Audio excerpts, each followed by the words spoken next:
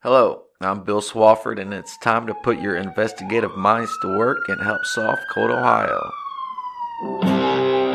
911, what is the address of your emergency?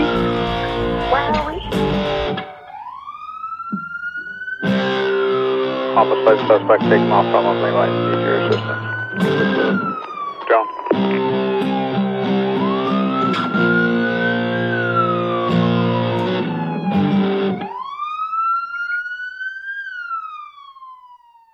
The case I'm going to talk about is out of Columbus and Franklin, Ohio. So if you are from Columbus and are listening to this episode, please share it with everyone you know. This is how we can help bring justice to these cold cases from the Buckeye State of Ohio. Columbus, Ohio is a big city in the middle of the state of Ohio. There is a lot of unsolved crimes in Columbus. I picked this case because I feel bad for the mom of the victim. Imagine this, losing your daughter and you still get messages from your daughter's phone. This would be horrible. So some justice needs to be brought to this case. This case officially got started on March 28, 2017 at a recycling center in Columbus. Law enforcement had received a call about 2 human legs that had been found in the trash. Police would arrive to the scene at 1300 South Columbus Airport Road.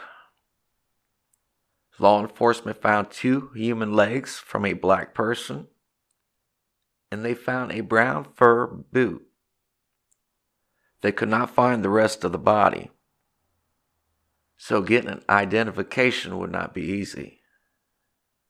Only finding 2 human legs would point to some kind of wrongdoing. But who did the legs belong to? Police would go over the garbage route that the driver had taken while working. They could not find any more remains of the body. This is some kind of horrible mystery. The brown furry boot was a size 10. They estimated that the victim would have been around 5'9" to 5'11" in height. Law enforcement had no idea of the actual homicide date. The cause of death is unknown and will probably stay unknown unless her killer can be caught. There is one thing that surprises me about this case is that law enforcement was able to identify who the 2 legs belonged to. They actually took DNA samples from the legs, and from that, they discovered who they belonged to. Police say that the 2 human legs belonged to a black female named Candice Taylor. Candice was born on June 19, 1995. Candice would have been 21 years old at this time. Candice was 5'10" and 190 pounds. Her hair appears as though it was dyed brown. As a parent, this would be unbelievable.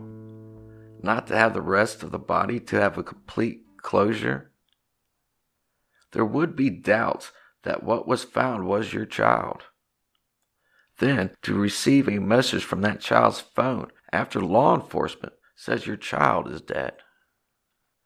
The mother had started to receive messages from her daughter's phone after her child was pronounced dead.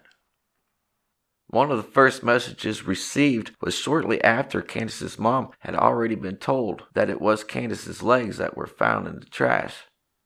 The message was about Candice being pregnant and moving to Cincinnati.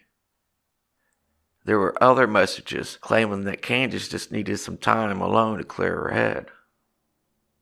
Candice's mom believed that her daughter was still alive. She would receive messages from her daughter's phone up to June 2017. Candice's mom sent a text saying happy birthday to Candice's phone on Candice's 22nd birthday. There was a reply back from Candice's phone. One word, thanks. That was the last message received from Candice's phone. Candice's phone has never been found. To me, that would just be heartbreaking. In an article from 2019, Candice's mom says she wants the rest of Candice's body found. even though it might not ever be. It would be horrible to try and grieve over the loss of a daughter, then to still receive messages from that daughter's phone, and still not have all the remains to put to rest. Someone was sending these messages to Candice's mom, but who? Was the person behind the messages the killer, or someone playing a horrible prank? When I think about this, I feel that at least 2 people had to be involved with the murder of 21-year-old Candice Taylor. I feel that most men would not have kept the cell phone, and most men definitely would not have messaged the mom. I believe a woman was behind the messages.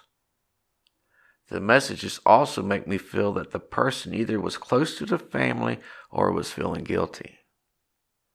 The reason why I feel at least 2 people were involved in this is that most women would not be able to deal with cutting up a human body by themselves. I feel a man was involved with the murder and cover-up. However, this is all just my opinion. There is not a crime scene for me to go over. No one knows where the murder took place. No one knows where the driver picked up the trash with the 2 legs inside. The garbage truck had gone to a garbage sorting place on the southwest side of Columbus.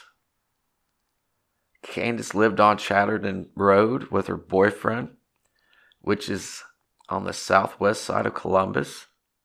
The route the driver took had the driver going in neighborhoods like Hillard, New Albany, Dublin, and West Columbus. It is said that her boyfriend and another man was the last ones to see Candice alive. I did find that Candice was a manager at a CVS in Columbus and that she had just got her GED. This is a case that law enforcement probably won't be able to solve without some help. So once again, if you're listening from Columbus or from an area near there, please share this episode with everyone you know to help get Candice Taylor's story out there and bring some kind of justice to this case.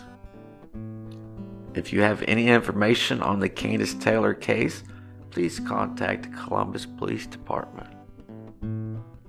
If you would like to contact me about this case or another case, feel free to do so at miopodcast@outlook.com or find me on Twitter.